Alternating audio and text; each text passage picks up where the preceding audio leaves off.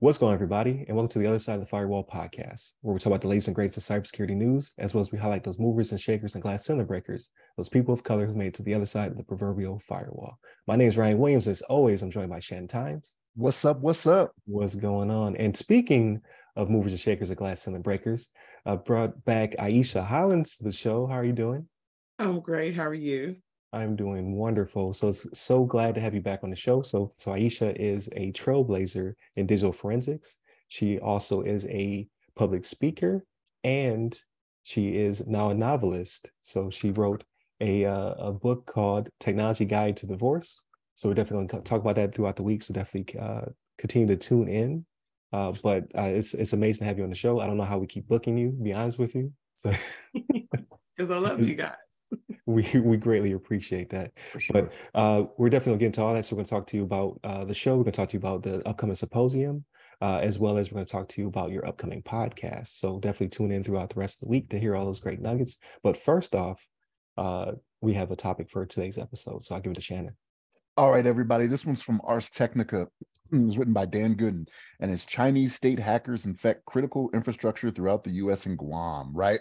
So China's at it again, right? Like we always have issues with China where they're trying to, steal intellectual property or, put some malware somewhere, trying to gather evidence for stuff, you know what I mean? But this time, what they did is they have a Chinese government hacking group, right?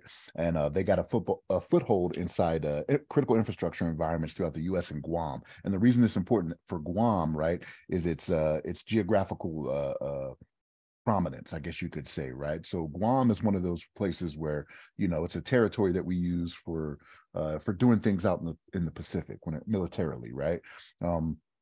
So the thinking behind what they're doing, right, is that they're trying to get ahead of the game so that if something does kick off, because if you're paying attention to the news right now, like China's out there testing waters, you know what I mean? They're out there, playing around in different areas, contesting, different country hoods and stuff like that, saying, no, that's still China, all the different things that they're doing. But what they're doing here, though, this group is tracked by Microsoft, right? And they track them under the name Vault Typhoon. They've been active for at least 2 years, and what they're focusing on is more espionage, information gathering for China, right? So what they've started to do is they've started to do these things called living off the land attacks. Okay, so living off the land attacks. So what this really is, just to put it in a nutshell, it's more or less. So most of the time when we bring stuff to you guys, it's some type of malware or ransomware, right? Some type of software that's put onto a system. Well, living off the land is them using things that are already native to a system, right? So something that may have a vulnerability on it, right? It's a matter of them exploiting that vulnerability, but not by putting software on, but by using scripts and things of that nature, right? So it's called living off the land attack. And this is what they're doing, right? So what they're aiming for here is mostly Soho devices, right? So it's just small office, home office devices, so things we have in our home, right? Our own routers and modems and things of that nature, because it's easier that way. Because I hate to say this, but most people that have their own their own routers, they don't pay attention to them like they should, right? They let the firmware go out of date, all these different things that are easier to exploit. So it makes it an easier target for China to kind of gather information, right? So they just use those resources. So this is kind of what they're getting into doing, right? And this is kind of a big deal right now. So like we already know China is out here doing this stuff, but even though Microsoft is in on this, right? There was an advisory put out and it was jointly published, right? And this is all the organizations that jointly publish this. This is how you know it's serious, right? So CISA, you got U.S. Cybersecurity Infrastructure Security Agency, U.S. Federal Bureau of Investigation, FBI, right? Australian Cybersecurity Center, Canadian Center for Cybersecurity, New Zealand National Cybersecurity Center, and United Kingdom National Cybersecurity Center, right? So we got some major players in there that are dealing with this, right? That's how serious this is. But China's out there.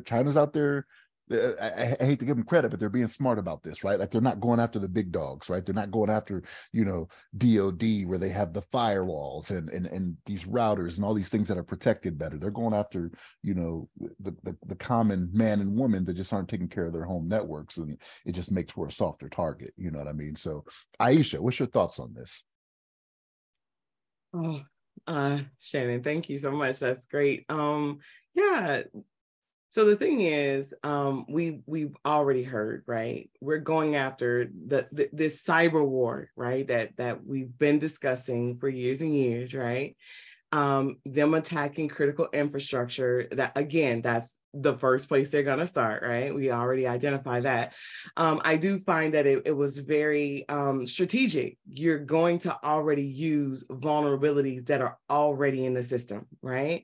As soon as I read or heard about this particular breach, I began to remember, you guys remember back in 2015, how Lenovo had laptops that were coming out of the factory pre-infected, right? So it was like, oftentimes we'll sit and we'll think, oh, this is not possible, or how are they using their automatically some of this stuff they're aware of, because we don't know as the common consumer, you don't know, or you don't think to check your particular devices for vulnerabilities. Where are they weak? Am I at risk? Am I the man in the middle, right? Like, am I being used as that man in the middle? And then even after that, and not to just throw Lenovo under the bus, but then Lenovo it was done again in 2022, right? They had another 100 of their laptops that came back out.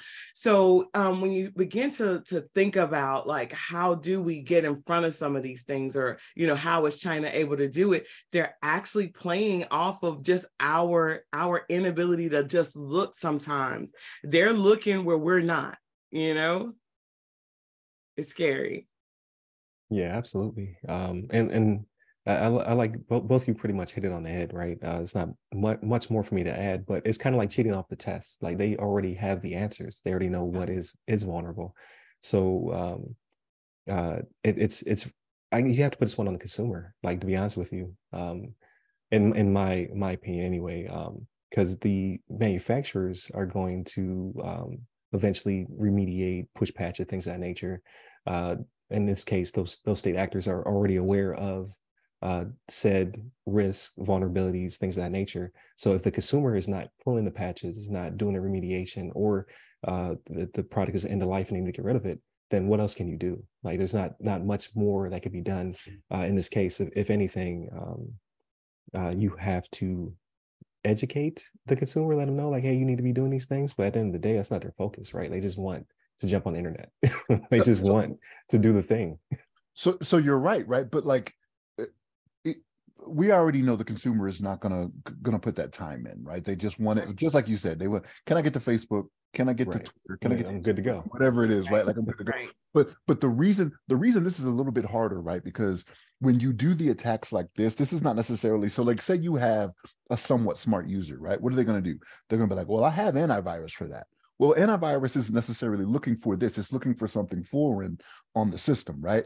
It's not looking for that script that's running on there that's doing all these things, or necessarily the network traffic that's being generated for things that are going out of the system, right? So antivirus, your normal antivirus isn't necessarily looking for that. There's other things you have to do that the common person is not really thinking about. And that's kind of where they're smart on this. I hate to give them credit, right? I feel like I'm giving credit to more of these criminals than I should. Like, to the criminals. They're getting smarter, and I'm like, I gotta give them their due. But that's kind of where it's different, But then who owns the notifications, right? So think about if you bought your car and there was a recall or there was a problem, right? Your particular car factory or the car company, they're going to send you a letter and tell you, bring it in and we'll do blah, blah, blah. Right. So where does the responsibility reside, right? Is it, I know that I've sold X amount of machines, and so therefore it's on insert Best Buy, right? Like, we send out a notification, hey, we are aware of, right? So there's due diligence still back to, is that the factory? Is that the big box store that's selling those things? Or is it just, again, back on the consumer? Every now and again, if you purchase it, you do need to be mindful or cognizant of, what am I looking for, right? We have to get out of that. It's okay that I buy it, but I don't necessarily check what I'm using. And it's okay that I remain ignorant to some of the things that are going on out there, right? Because you cannot take that China has a government hacking group that is using vulnerability. Why are we even sharing the news, right? That they're doing it. So if we can tell you that these are the loopholes and this is how they're doing it, then what's the next step?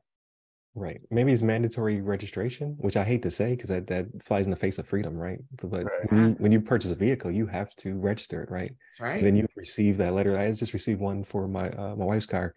And in this case, it's Crying Wolf. It's telling you that there's a problem that we cannot fix yet. We're working on it. Like, stop sending me that letter until you have the fix. But in this case, like, let's say you purchase core infrastructure, I guess. So you're buying a switch, a router, or an endpoint device of some kind of substance, right? So maybe you're not registering. But even your fridge is smart nowadays, right? So even that would have to be mandatorily registered. Like, okay, I bought this thing so that way I can get notifications. But then people are going to say that's Big Brother watching me, right? As opposed to like Big Brother protecting you. That's right. So there has to be some kind of, I guess, concessions made. But at the end of the day, I hate to say it. Like, I don't want to be the like Shannon says he's the Patriot guy, right? I don't want to be Shannon in this case, but I think that there has to be some sort of process to let us know that you have these smart devices in your home, and now we need to push you updates and notifications, and just like you said, this is a letter in the mail, maybe like, hey, did you know that your fridge is susceptible to X, Y, and Z, or your in my case, I just bought a washer and dryer, right? Which are smarter than me. Hey, these things have issues, and then you need to, or you can trick the consumer. I hate to say that too, but you can make it where you cannot get the app until you register. That could be the loop that ties this all together. Like, if you want, because I can use my washer or my dryer until I download the app, and I could not do the app without getting the key from the inside of the washing machine. Like, there's like to keep people from being able to steal your or be a man in the middle. They make you use a specific key that's on the inside of the glass door, and then that forced me to register it, and then that allowed me to download the app. So there's some smart things that need to probably be done here, but we say all that, none of that's being done, right? No one cares enough until something big happens, right? Where you have like a botnet that takes down a DoD facility that's made up of IoT devices or something like that. That's when there'll be regulation that'll come in. But now I thought this was a good conversation. So definitely continue to tune in throughout the week. So Monday and Tuesday are topics. Wednesday discussion. All week we have Aisha Hollins on the show, so definitely tune in for that. We're going to go over her book. So she's an author. Now we're going to go over her upcoming symposium for the month of June. And then we're also going to talk about her upcoming podcast. So definitely tune in throughout the week for all that good information. Hit us up by the website's name. We're now on Heroes Media Group. So if you want to go over there to listen to us, but we're still on all the major podcasting platforms that you've been listening to us on. You can hit me up personally. I'm at RyRy Security Guy. That's RYRY Security Guy on LinkedIn, Clubhouse, and Twitter. And Aisha, where can people find you? I am also, you can find us at www.dorensic.com, or we're on LinkedIn. I am Aisha there.